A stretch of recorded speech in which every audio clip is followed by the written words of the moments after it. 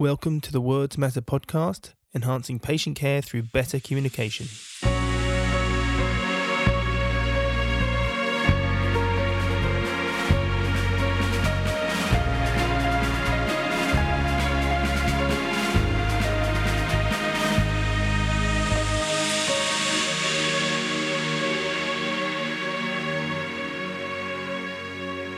I'm Dr. Oliver Thompson. So on this podcast, I spoke with Dr. Thorvaldur Palsson. Thorvaldur graduated as a physiotherapist from the University of Iceland and finished his postgraduate degree in musculoskeletal physiotherapy from Curtin University in Perth, Australia. He spent time in Norway as part of the Norwegian manual therapy postgraduate program, and he completed his PhD at Aalborg University, Denmark, where he investigated the sensory and motor aspects of SIJ pain, and he now holds an associate professor position there. He works clinically as a physiotherapist, where he mainly specialises in helping people with low back and pelvic girdle pain. So in this podcast, we talked about his recent article in Physical Therapy Journal titled Changing the Narrative in Diagnosis and Management of Pain in the Sacroiliac Joint Area. We spoke about the plausibility of manual testing and manual therapy to the SIJ, and the sorts of beliefs that practitioners and patients hold in relation to the area.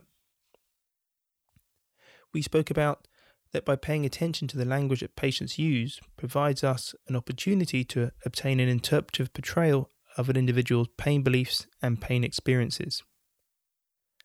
We spoke about why words matter in relation to the SIJ region and how language provides an opportunity for us to begin to help shape new beliefs and new experiences in people with low back and SIJ pain. So I really enjoyed the podcast. Thorvaldur was a great, engaging guest. I hope you enjoyed the show as much as I enjoyed speaking to him, and I'll see you on the other side.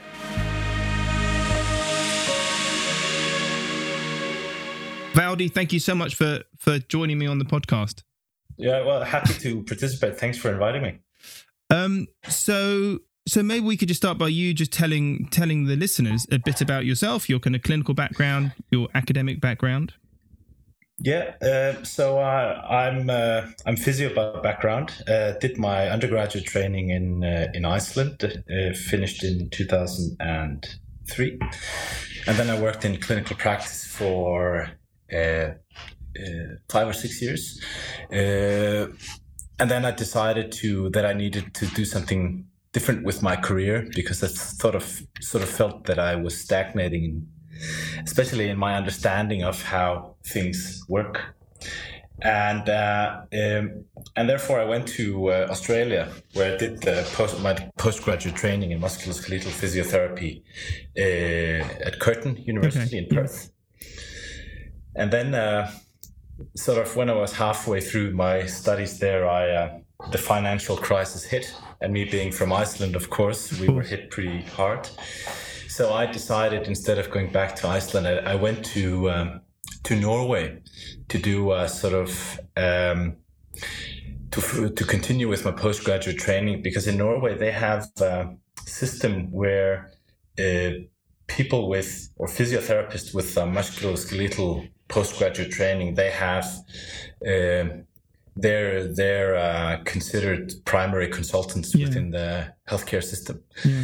But in order to get that status, you have to get that training. So I just thought it was considered to be a golden opportunity to be allowed to be a student and further develop my clinical skills, especially the clinical reasoning skills. Yeah, and it's just great being a student.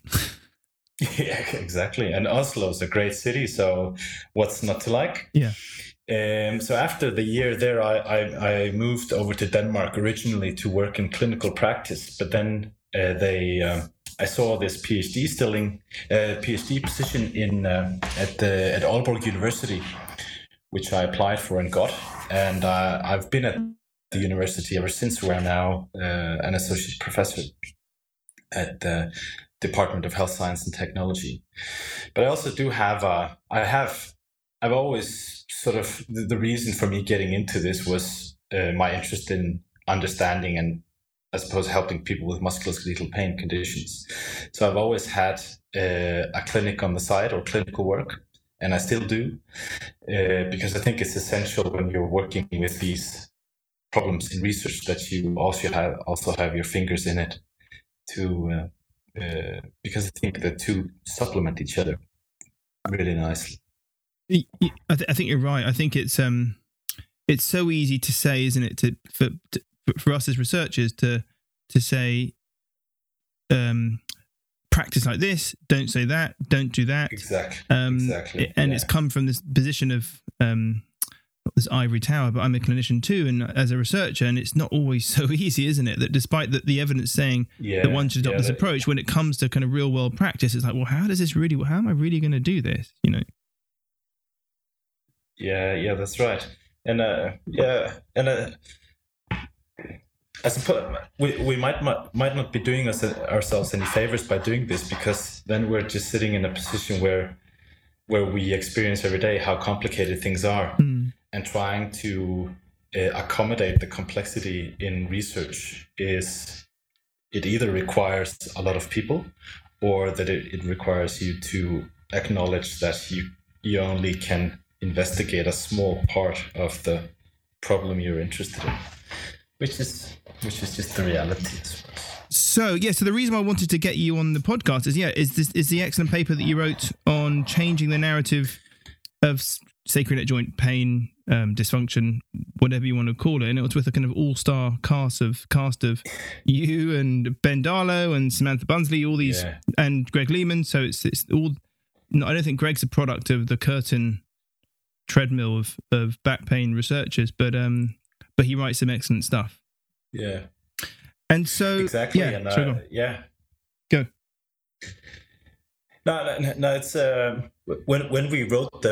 when we started writing the paper, we decided that if it was only a few people, or if it was only me and Merv who was sort of who was in on the idea when we decided to write the paper, we decided that if it was only the two of us, it would always be colored by our opinions, which it of course is, supported by evidence. But we really wanted to come across as something that had both an international flavor to it, that it wasn't just us from these two outskirts of the universe who had an opinion, but it was sort of an international sort of understanding of how we should deal with clinical problems. And of course, finding like-minded people, I consider myself very fortunate of having got all these people on board, because they're probably all much more clever than I am. But getting their views and opinions is an extremely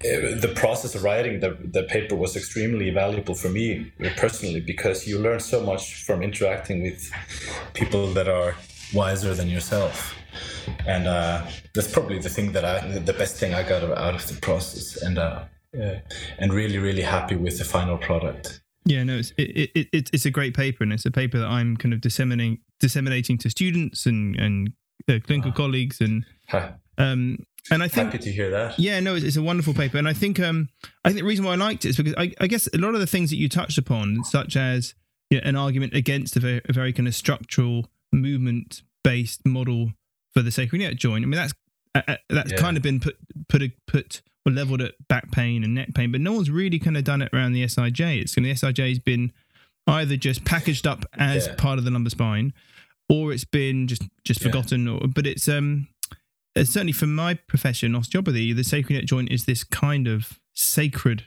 The bone is sacred, right? But it's this sacred area where it's kind of the profession has built almost an identity around the sacroiliac joint. It's this kind of complex, mysterious joint that moves in a gazillion ways with really tiny kind of movement. You've got to have these amazing skills to palpate and affect. So I think it was a wonderful paper and a really important one. Because so little has been written around in regards to that.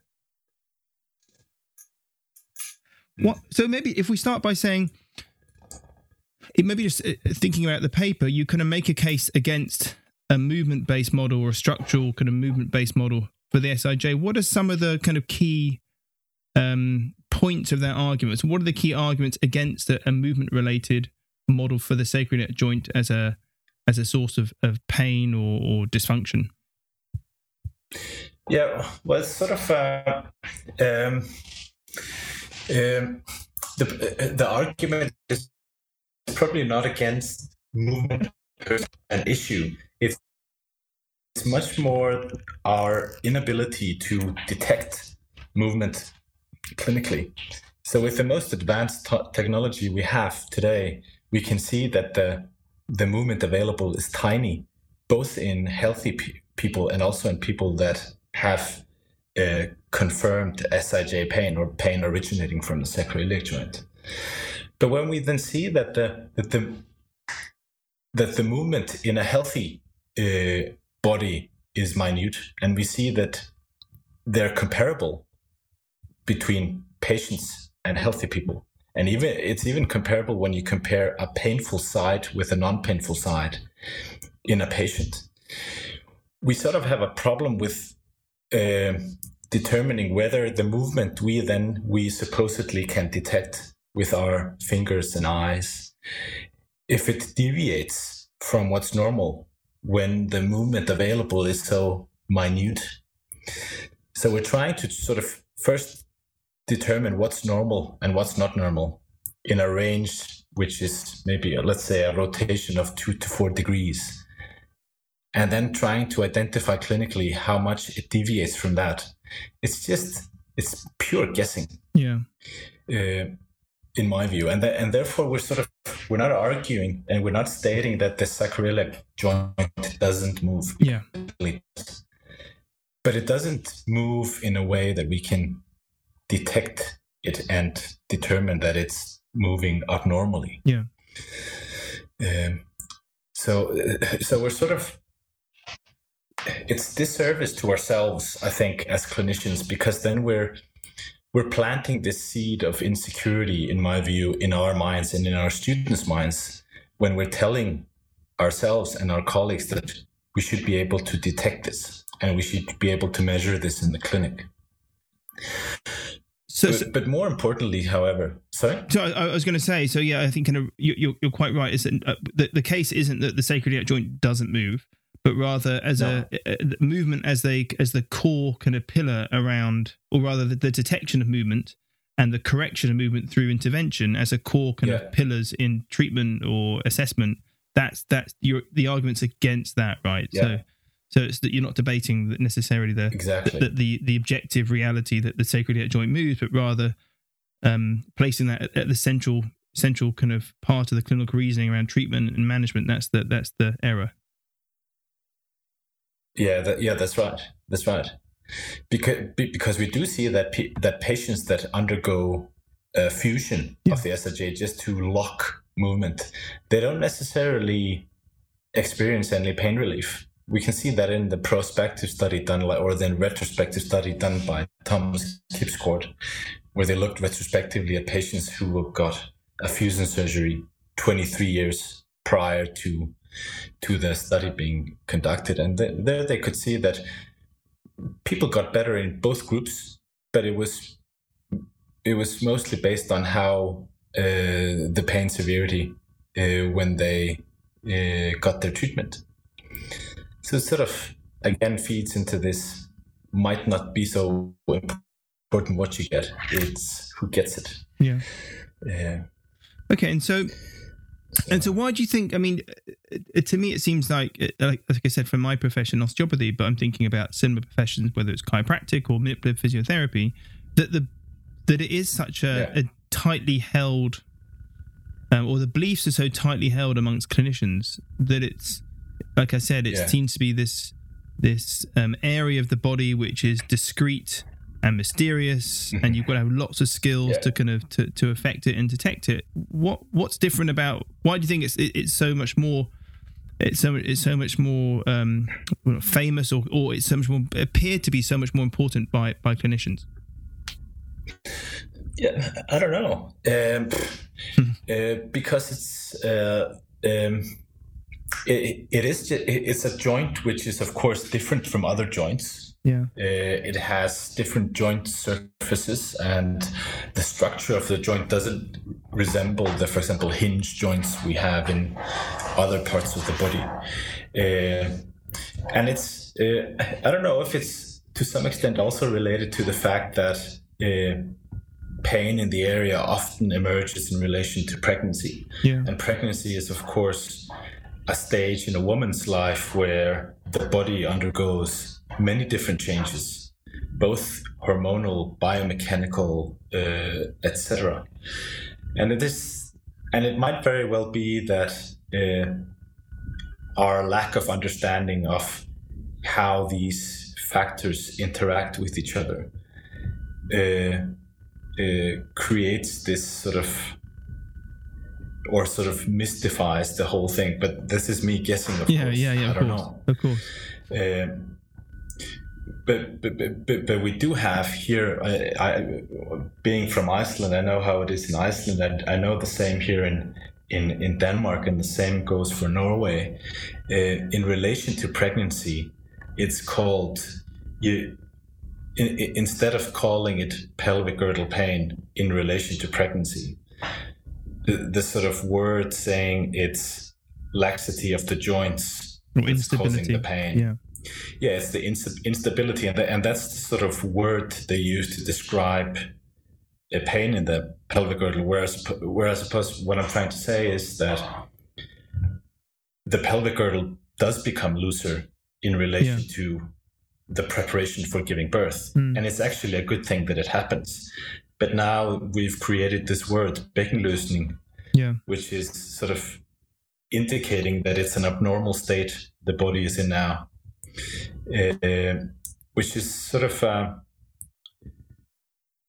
it's harmless because it's only words. But if we start to attach clinical labels to it that are harmful, and saying being loose equals being in pain, then it starts to work against whatever we try to do as a management strategy, because it's not so much we can do to make the SIJ stiffer. We don't really have any muscles that directly can increase the compression interchangeably in the SIJ. Well, that's at least a very complicated combination of muscles, ligaments, and fascia that would need to be very elegantly coordinated, which I think is out of our realm, at least in the clinic. And you also, in the paper, highlight the mismatch between most of the kind of assessment endeavor is to find stiffness or restrictions within the sacroiliac joint, but most of the exercise interventions are to create more stiffness or more stability, if you like, around the joint. And there's a real kind of mismatch there, isn't there? And a lot of focus I do know in Denmark and Norway has been on giving stabilizing exercises to people both with back pain and also with pelvic girdle pain, which is sort of, to some degree, maybe springs out of this sort of core stability focus that we had in the beginning of at the end of the it's not 19th century. Yeah, it's in the 1990s and the beginning of the 20s, where we were sort of focused on the delays in the core muscles, etc. And this has sort of also been this approach has been used quite a lot here in Denmark, at least, on managing pelvic girdle pain as well. Yeah. But then you sort of have this, but this must, where exercises like this must be prescribed based on the assumption that something is loose. And then what I suppose I'm trying to say is that we often jump to conclusions without us being able to definitively measure that it is actually loose, and therefore we have to stiffen it. And if it doesn't fix the pain, we're indirectly saying to the patients that you're really, really loose, and whatever we do can't stiffen it again. So we run out of options. Yeah, which is and I think out of all the, if you look at Peter O'Sullivan's work and his messaging, or whether it's Ben Darlow's and these guys, it's all about emphasizing the robustness and the strength of the spine. And I think thinking about the sacroiliac joint, I mean, there isn't really a stronger joint, is there? I mean, it's such a robust joint. It's so robust, and movement is so little, and it's such it's a force transducer or transfer. So it's just, there really is so if there ever is a joint which is robust and is strong and is so unlikely to kind of go anywhere, it would be the sacroiliac joint. But yet patients have often quite strong perceptions, don't they, or quite strong beliefs that they come into clinic and they say, my therapist has said I've got an unstable SIJ, or my SIJ pops out, or my sacrum's out, or my whatever pelvis is out. Exactly. Exactly. And it's sort of it's very hard to change that perception because just like Ben Darlow's work has also demonstrated, that it's sort of, once you have that sort of graphic description in your mind, because we use in the clinic the anatomic models, and we describe how things work and move, and now it's moved out of place. And then if patients learn to associate their pain with something that they can visualize, it's very difficult to change that unless we can get them to something else.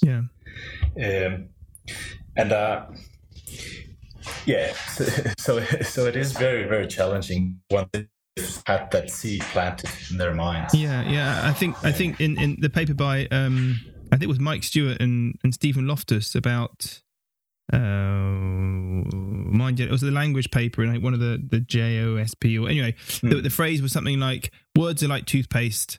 Once they kind of come out of once toothpaste comes out of the tube, it's very hard to put back. And I think it's a bit like this, that once you kind of frame to a patient instability, fragility, all that kind of stuff, it's very hard to kind of row back from that and say, oh, well, actually, no, it's not unstable, it's just sensitive. And it begins to prime patients, doesn't it? And it can be quite hard to deconstruct some of those frameworks that that together you've constructed. Yeah, definitely. Definitely. And you have to be either really, really convincing and have a better explanation. To be able to overrule that belief that the patients have. And of course, your management strategy has to sort of support what you're stating, because once whatever the management strategy might be, of course, the patient, if he's heard your explanation and then he does whatever you prescribed and they experience that things start to improve, then we might be able to change their beliefs a bit. But in reality, often, especially when working with people that have a long-lasting pain condition, we can see that things don't really change over day. And very often we can see that the pain is the last thing that starts improving, where we might see changes or improvements in function way before we start seeing pain reduction. So that's So what is the better explanation? So if the more traditional explanation that patients might have had, or we might have given, was one of pain associated with some movement impairment of the SIJ or some structural change around the SIJ, and so patients are coming to clinic with holding those kind of frameworks, and we're giving them those kind of frameworks, what's the alternative, and what's the one you kind of highlight in your paper? And I think of course it's a bit context specific, and it's probably based on why did the pain start? So when did you first start experiencing the pain? Because often, if you can see that if it's in relation to, for example, pregnancy, where we often see women here in the clinic who've got pelvic girdle pain in relation to their pregnancy, which then just never subsided postpartum. There you might be able to say that the changes your body underwent during pregnancy might have caused an overload. So the structures that are in the pelvic girdle might have been overloaded, But the best way for them to recover is to start loading them up progressively, despite them being a bit painful, which would be probably very similar to the management approach you would have with tendinopathies, etc. So where progressive load management is the best option. We often see it also in relation to a direct impact to the sacroiliac joint. And there you can't, of course, there you have to be open to the fact that it might very well be that you just sustained an injury to the neural tissue that's in the area, because it's a highly innervated area, which is probably also why it's often a source of pain. And there it might be very difficult to come up with a management strategy other than, again, loading the tissues to see if progressive loading can then result in a reduction in sensitivity of the structures. Because it does seem like when we investigate other body areas, like the conservative management of knee OA, I don't know if you're familiar with the GLAD project, which comes from a very good colleague here in Denmark, has been working on it, Søren Skov, where they have this sort of, the program pretty much consists of patient education and then exercise in groups or individually, where the patients are instructed to gradually load their painful joint or extremity, despite it not having been repaired. So they still have the same degenerative joint. But here you can very often see that the patients get a significant pain reduction and an improvement in disability, despite nothing being done in the area. And then you can sort of ask yourself, what is it actually that caused the change now that we know that the structures are the same? And I think a lot of it has to do with our beliefs and a reduction in fear, etc. And I think that it's very, very important that we facilitate that in the clinic, regardless of what the original or the underlying driver of the pain condition is.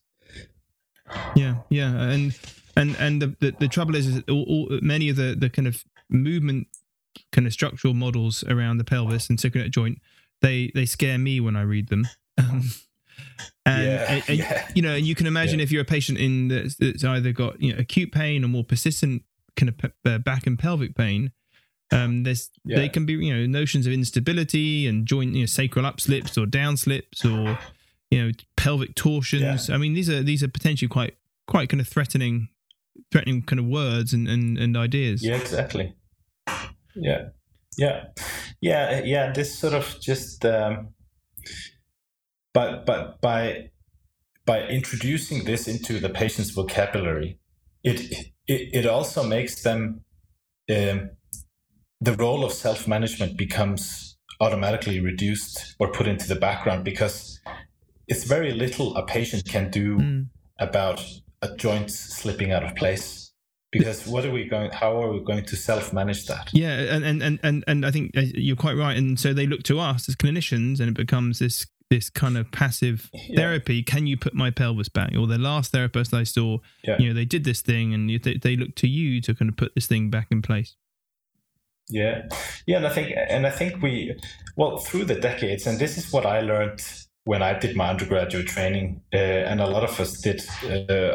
I think this applies for almost all healthcare professionals, that we're put into the world, or after we graduated, then we're there we're the solution for people's pain conditions. So we often have this idea that recovery cannot happen unless we're there. But I think that many times, especially with communication that's threatening, etc., we're putting ourselves in the way of recovery. So instead of just facilitating whatever healthy self-management strategies, we often come up with maybe complicated explanatory models and then equally complicated exercises to reach the goal. And we're just working with normal people that don't have the same insight into how the body works. So we're trying to get somebody who's a novice of the human body to start doing something that's fairly complicated. Yeah. It's probably similar to if I was put into a workshop with a car mechanic and I only got the instructions on how to change the motor in my car. I wouldn't have a clue, and I would be insecure, and I would most definitely ruin something. So given that, what kind of strategies can clinicians adopt to communicate sacroiliac joint? So I guess that the challenge is meeting patients' desire for a kind of legitimate diagnosis, that they want to kind of know what's going on. Why am I in pain? Yeah. What's causing this pain? Yeah. What's going on with my bones and my joints? So they kind of they desire that. So to some extent we've got to meet some of that, but then at the same time we don't slip into this position of providing Nocebic language or threatening language or stuff which isn't true. So what's a reasonable way to describe with patients or to patients the sacroiliac joint pain that they're feeling, perhaps? Yeah, well, it's a difficult question, but I suppose it's sort of, and I think this is where the sort of I think approaching it from a sort of managing people and using explanatory models that fit into the biopsychosocial model is always going to be helpful. But I think throughout the last sort of decade within healthcare, we've sort of started to avoid including, or there's this push for not including a description of how the human body works into our explanatory models, because we're very aware of it might be threatening. So the anatomical models, etc. I know I'm at least very acutely aware of it in my clinical practice, that I probably shouldn't use the model of the spine to explain how things work, because it puts things into, it might plant a seed. Yeah. But then again, you also have to acknowledge that pain can easily be derived from the anatomical structures that we have. An acute discus prolapse is an anatomical phenomenon where something has gone wrong. But in non-specific pain conditions like SIJ pain often is, telling the patient that they have a non-specific pain condition doesn't really tell them anything, because we're essentially just telling them that they have back pain or SIJ pain without telling them why. So I suppose explaining informing them of how strong and robust the structure really is. And of course, after we've done all testing and making sure that nothing is going to happen or nothing's going to be damaged if we start loading the structures, developing a plan where we gradually induce load in the area and telling them that this is safe. I would try and use that sort of an approach, explaining to the patient how pain science works is a useful tool. But this, of course, is contingent upon us understanding how the pain system works and knowing about tissue sensitivity, knowing how things can become overused and that the nerves can start, or the interpretation of neural signals can be magnified, etc. I think it's a valuable tool to have in your toolbox, but communicating neuroscience in an understandable, non-threatening manner is an exercise which I think is healthy for all healthcare professionals.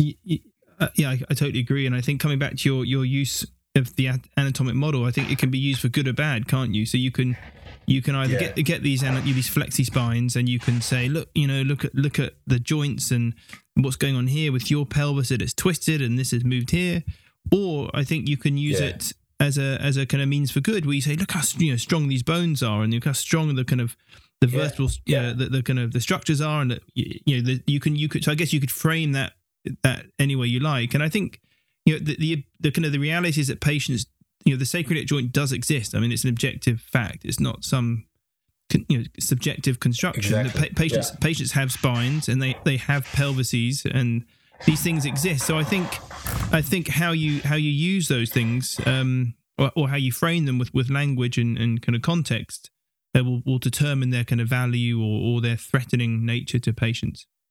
Because using such an approach and demonstrating to them how strong the body is, how unique the construction is not something that, of course, it will help us here and now in terms of reducing their pain and improving their function.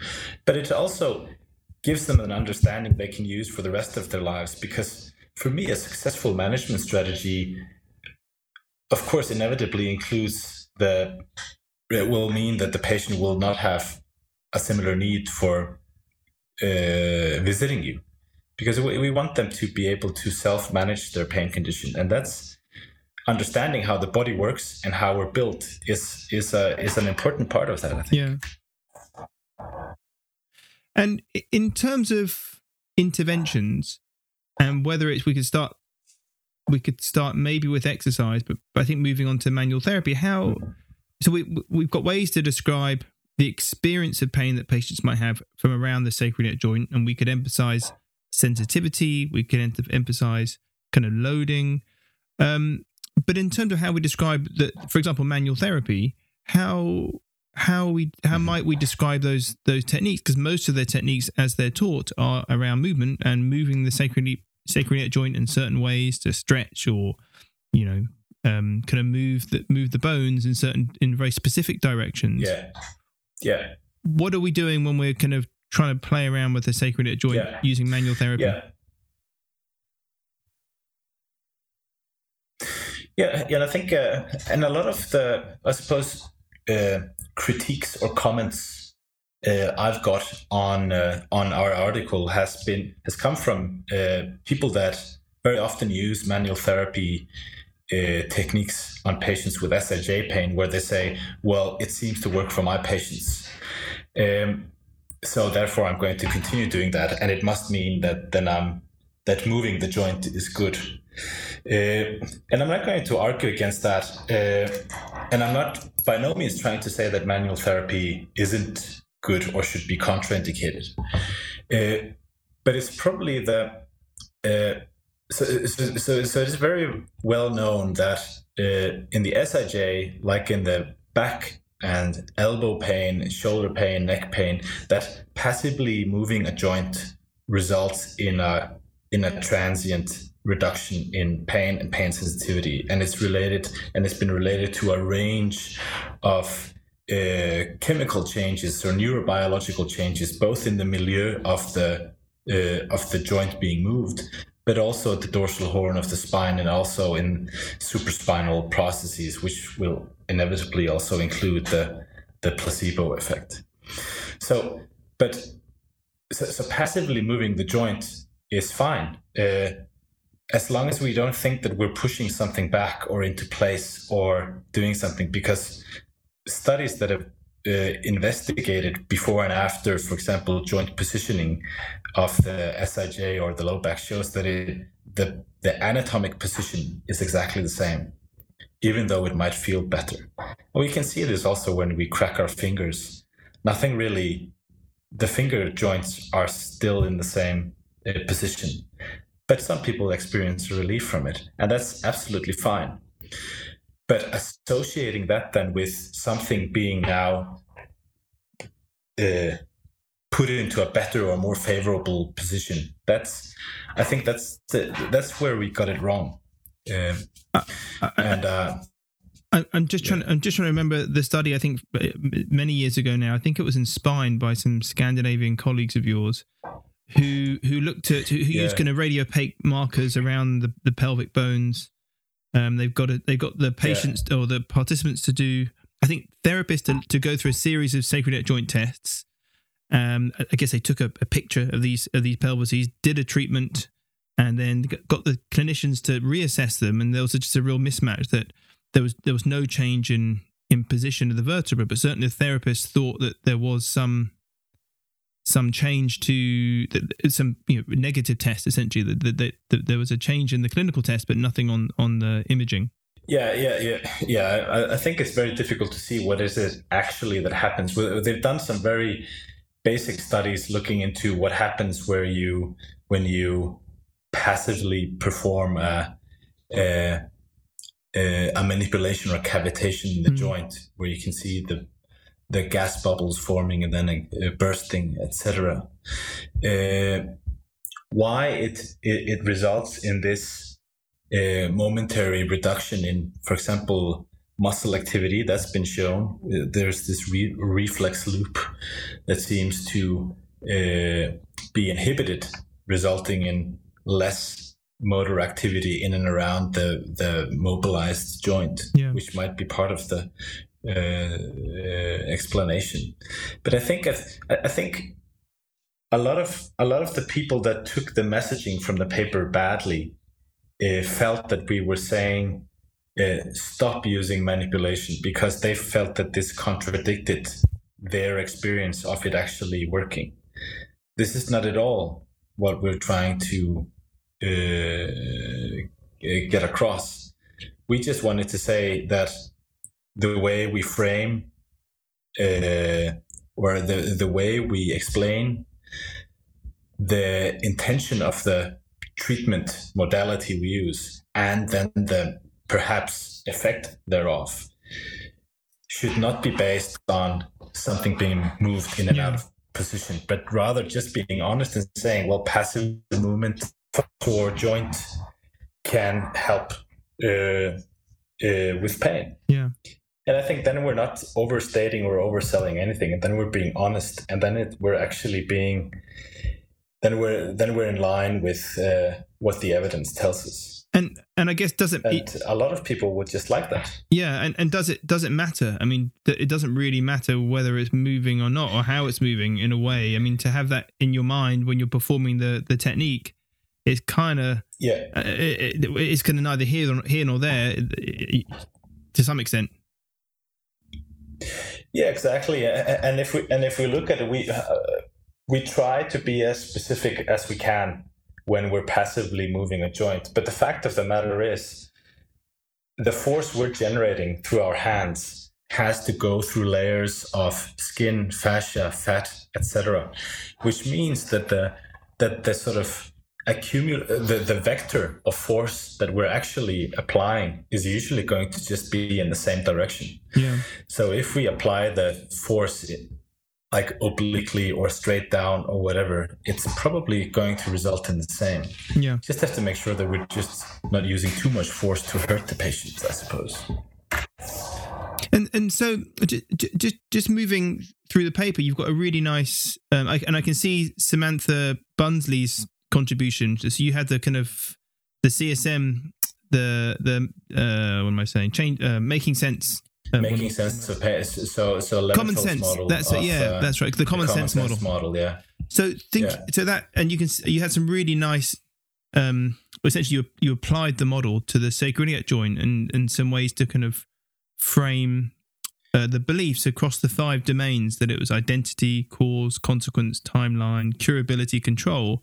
So do you want to say something about that? Because I think that model is a really helpful model for clinicians, and maybe just say something about it in regards to the sacroiliac joint. And I think using this model both as part of the initial assessment to try to get an idea of what the patients think, what the patient thinks about their pain condition. Because if they come in to you with a belief that something is sitting in a wrong position, or something is unstable, or it's a weakness or something, these factors can and should definitely be addressed in of course in the subjective assessment, but also in the intervention, whatever the intervention will then consist of. If we feel like it doesn't really, if it's inconsistent with what we think is a more plausible explanation. But we also have to give them. So this is how patients might make sense of the pain, and we bring up some examples. And instead of telling them this is not the case, we have to provide them with an explanation which is more plausible. But in some cases, it might also be less specific, because if we take the first, which is on identity beliefs, describing and prognostic labels, instead of saying I have an unstable pelvis, we would end up saying just I have a sore pelvis. Doesn't really tell you why the pelvis is sore. So it becomes a bit more non-specific.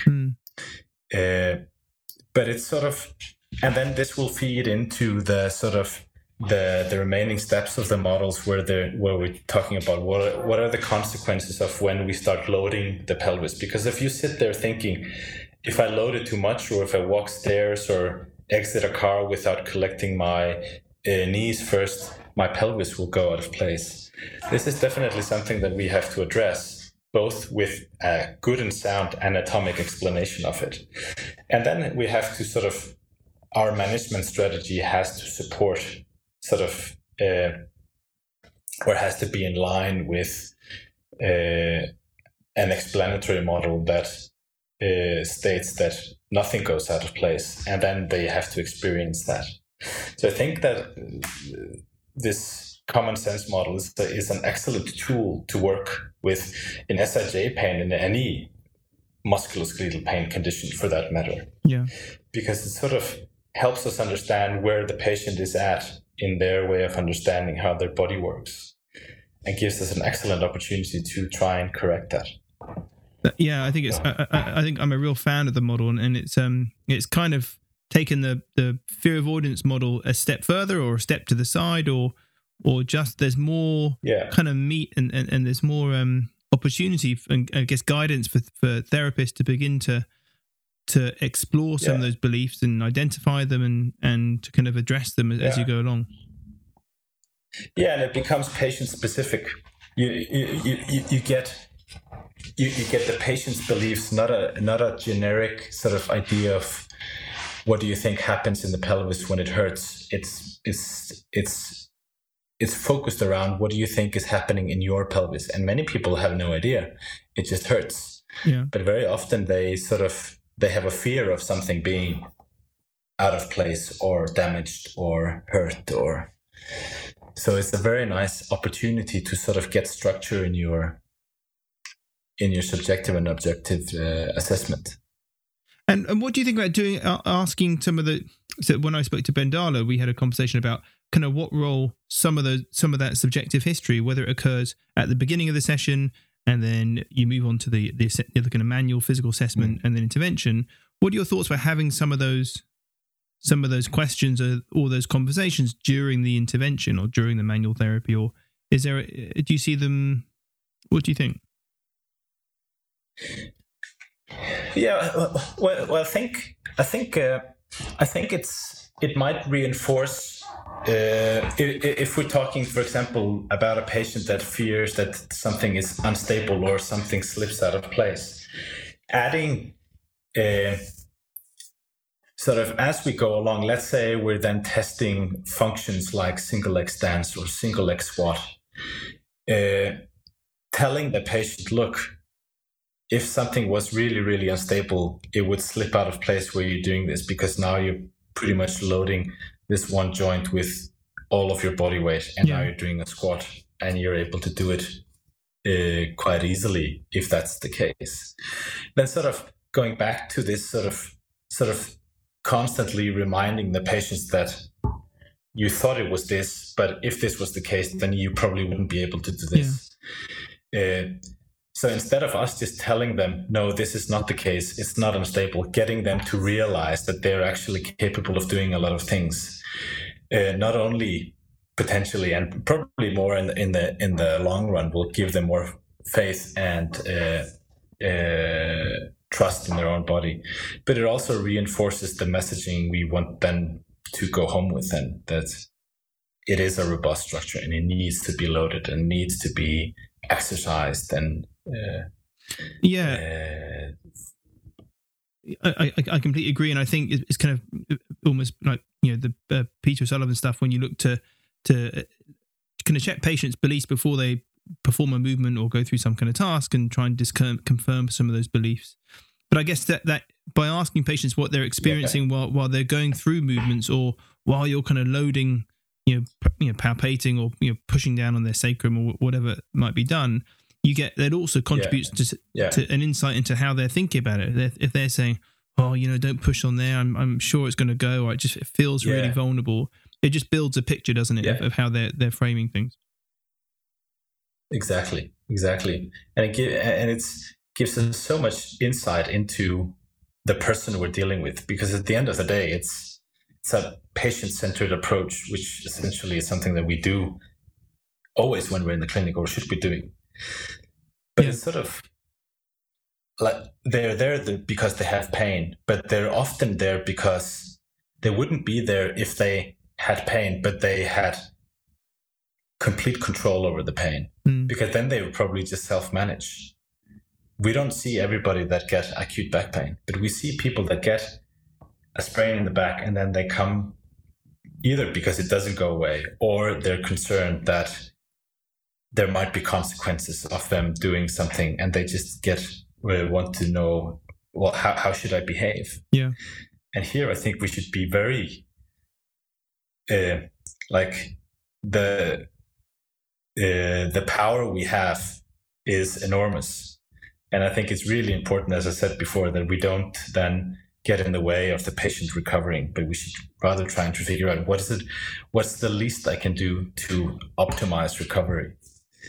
And I think I think exactly the same. It's one thing having these theories and models around dysfunctions or movement dysfunction of the pelvis. If they become an obstacle, to the patient improving or to being more empowered or more confident, then they are a problem. It's not the case that they're necessarily just they're harmless. The fact that if themselves they become the obstacle to the patient being definitely, then they should be dropped. My last kind of question is, I'm looking at the time, and so you, in terms of teaching kind of manual therapy, and this is the big kind of a thorny issue, isn't it? So we kind of recognize that if manual therapy, manual assessment of the sacroiliac joint is non-specific, the manual therapy interventions are non-specific. What are we teaching? I mean, I kind of work in a manual therapy kind of institution. Fortunately, I don't have to teach manual therapy, but what should educators be doing? I mean, this is the real thing. Is it one view is that students have to go through this kind of process of learning specific palpation and movement assessments, and then they can drop all of that when they graduate and take a much more non-specific approach, much like most of us have. Or is it the case that they should be taught non-specificity from day one? But the argument then is that they never really develop their sense of palpation, their kind of sense of being able to having good kind of handling skills. So what are your thoughts?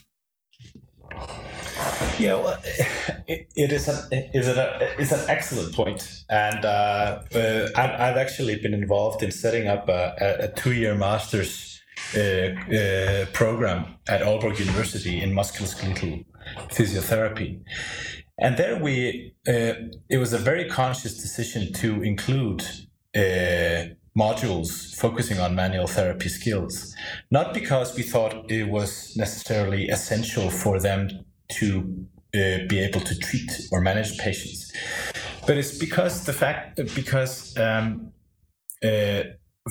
for one, it has a historic background. Of course, we've done this for decades, and therefore knowing how we can specifically assess the neck or the back or the knee, for that matter, is a valuable tool, because it helps us, it forces us to understand how the structures move, because the specifics of motion palpations derive from an understanding of which directions do the facet joints move into, and we can't really know that unless we know the anatomy. So we become very, very specific. But in the theoretical background we provide with these classes, we are very open, and we highlight the fact that we cannot really reliably identify small movements in the spine or wherever. But there are still some very useful parts of applying and using such assessment techniques, which relate then to how touching and moving passively can directly be input into the how the sensitivity of the nervous system is. And another really, really important factor, I think, which is often forgotten in this debate about hands-on or hands-off, is the fact that human touch is extremely powerful. So, and being able to do something that is as specific as possible gives us a sense of sort of, if we won't put the hands on our patients, we don't really qualitatively have a sense of how rigid is it anyway. We can't really say it on a joint level. Then we can't really say that this joint is moving more or less than the adjacent joints. But it gives us a sense of feeling how apprehensive is the patient to passive movement. Is it different from left to right? And that's probably as specific as we can get. But we must not forget also the impact it probably has on the patients as well, because feeling that you're being assessed thoroughly and in a specific manner, which is relevant for their pain condition, will inevitably increase their faith in us as healthcare professionals, and then probably increase their faith in our explanations to them afterwards. But here it's just extremely important that our explanatory models are based on something that's is accurate, without going into specifics about joint movements which we can't really reliably detect. So it is a really, really delicate balance. It's a fine tightrope, isn't it? And particularly when students, undergraduates in their early first year, second year, when it's easy to make them feel disheartened, or why have I chosen this career? I'm getting kind of mixed messages. Excuse me. Mixed messages from the different educators, and I'm being taught this kind of theoretical model, or expected to develop these skills, but then in the next class or later on in the course, or we're told that these are non-specific, and it's a real tension, because I would agree with you. There is something about, there is kind of good manual therapy, or feeling or being touched in a way which is excuse me. There's being touched in a way which is kind of skilled and subtle and competent, and then there's kind of bad manual therapy, which is, or when I say bad, the experience on the part of the patient is bad. That it's clumsy, it's heavy-handed. There's no kind of respect for their bodies or how it moves. So it's a very tricky kind of balancing act. Yeah, and I suppose we're sort of as educators, we're sort of I wouldn't say forced, but there are some expectations within the healthcare sector, and in the getting recognitions as for your postgraduate training or your undergraduate training, for that matter. Here it's explicitly stated what a person who has a manual therapy degree, what is that person supposed to know? And manual handling skills is one part of that. So it's sort of difficult for us as educators saying, well, we shouldn't teach that because it's not useful for clinical practice. Whereas we have an economical model that states that if you don't have these competencies, you don't have the right qualifications. And I do know the last IFOMP conference in Glasgow, this was a heavy debate on whether we should continue being manual therapists, or should we abandon manual therapy and use exercise and explanation to our patients. And I think both models have their shortcomings, and of course, I would say, well, it should be a combination of both approaches, because what we do is valuable, as we've gone through, but what we say is equally or even more valuable. But I sort of don't think that the one can survive without the other, without it having, without just acknowledging that we're just missing out quite a bit. And I think often in the debate on what should the intervention then consist of, exercise is often mentioned, and I think, of course, it should be included in the management strategy. But here it's often sort of often we have this feeling that they then have to go out and be athletes, our patients. Yeah. But exercise is just, it can easily consist of very simple tasks, like how do you stand up from a chair? What do you focus on when you walk up the stairs? When you exit the car, what should you try to do? And then you sort of implement it into the patients every day. Because doing exercise can easily be a big hurdle for people, that have a lot of pain. So, and I think it's all about kind of framing the exercise or framing the intervention. What is there anything else you want to kind of touch on? Anything you want to kind of emphasize from the paper?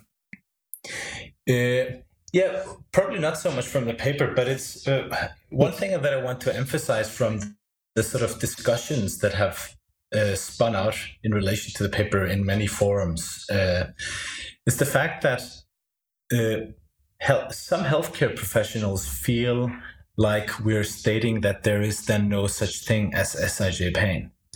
That they have this feeling that because we can't detect it and we can't diagnose it, we're sort of indirectly stating that SIJ pain is just an imagination. It most definitely is not. And it's quite prevalent, especially in pregnant and women and postpartum as well.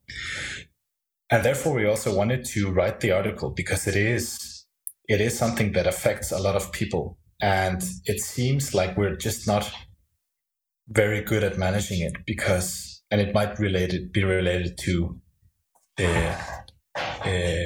how we frame our explanatory models. Because we have some excellent tools to use in the clinic. The pain provocation tests described by Laslet and other researchers as well. They're excellent tools to help us sort of guide us into, so where is this likely source of symptoms? But it just doesn't tell us why the pain's there. It just tells us it's likely coming from the area.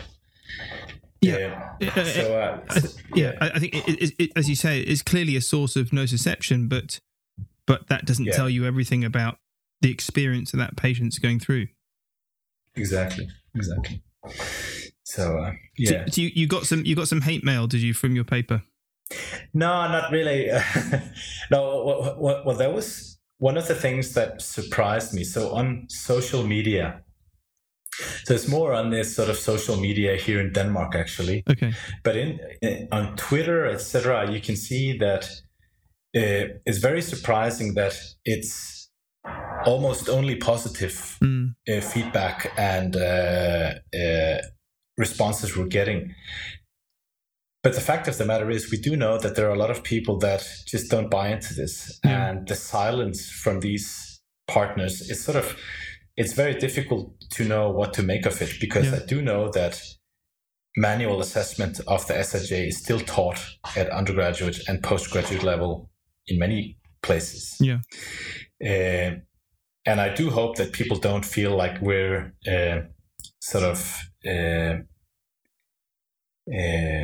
pointing fingers at them, because like this is the understanding we had, and now it's time to move on. And we were sort of hoping that this paper could be part of that development. So the radio silence from the opponents of the paper is it's interesting. Well, I think partly so the discussion has been very sort of unidirectional. Yeah, I think from my point of view, I thought it was a really balanced paper, and I took no. There was no sense that you were criticizing or being derogatory to any kind of corners of kind of manual or MSK therapy. I thought I think the paper sought to clearly address some of the problems with the traditional models. And provide an alternative, and maybe the silence from the opponents of the paper, if you like, that's either they're still just digesting this, and there aren't particularly strong arguments against it. I mean, it was a well argued position, and I guess the silence might be telling in itself. Yeah, I'm glad you feel that, because it might be. I hope so. Valdi, thank you so much for taking part. Brilliant. Thank you so much. Absolute pleasure. Anytime. Brilliant. Cheers, Valdi. Stay well.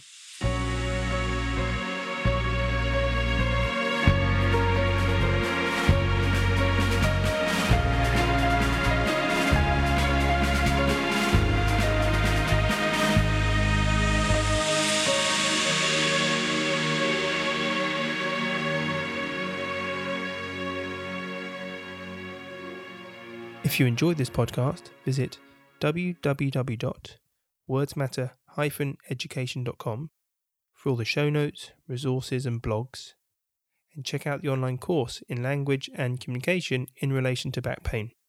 And I'll see you next time.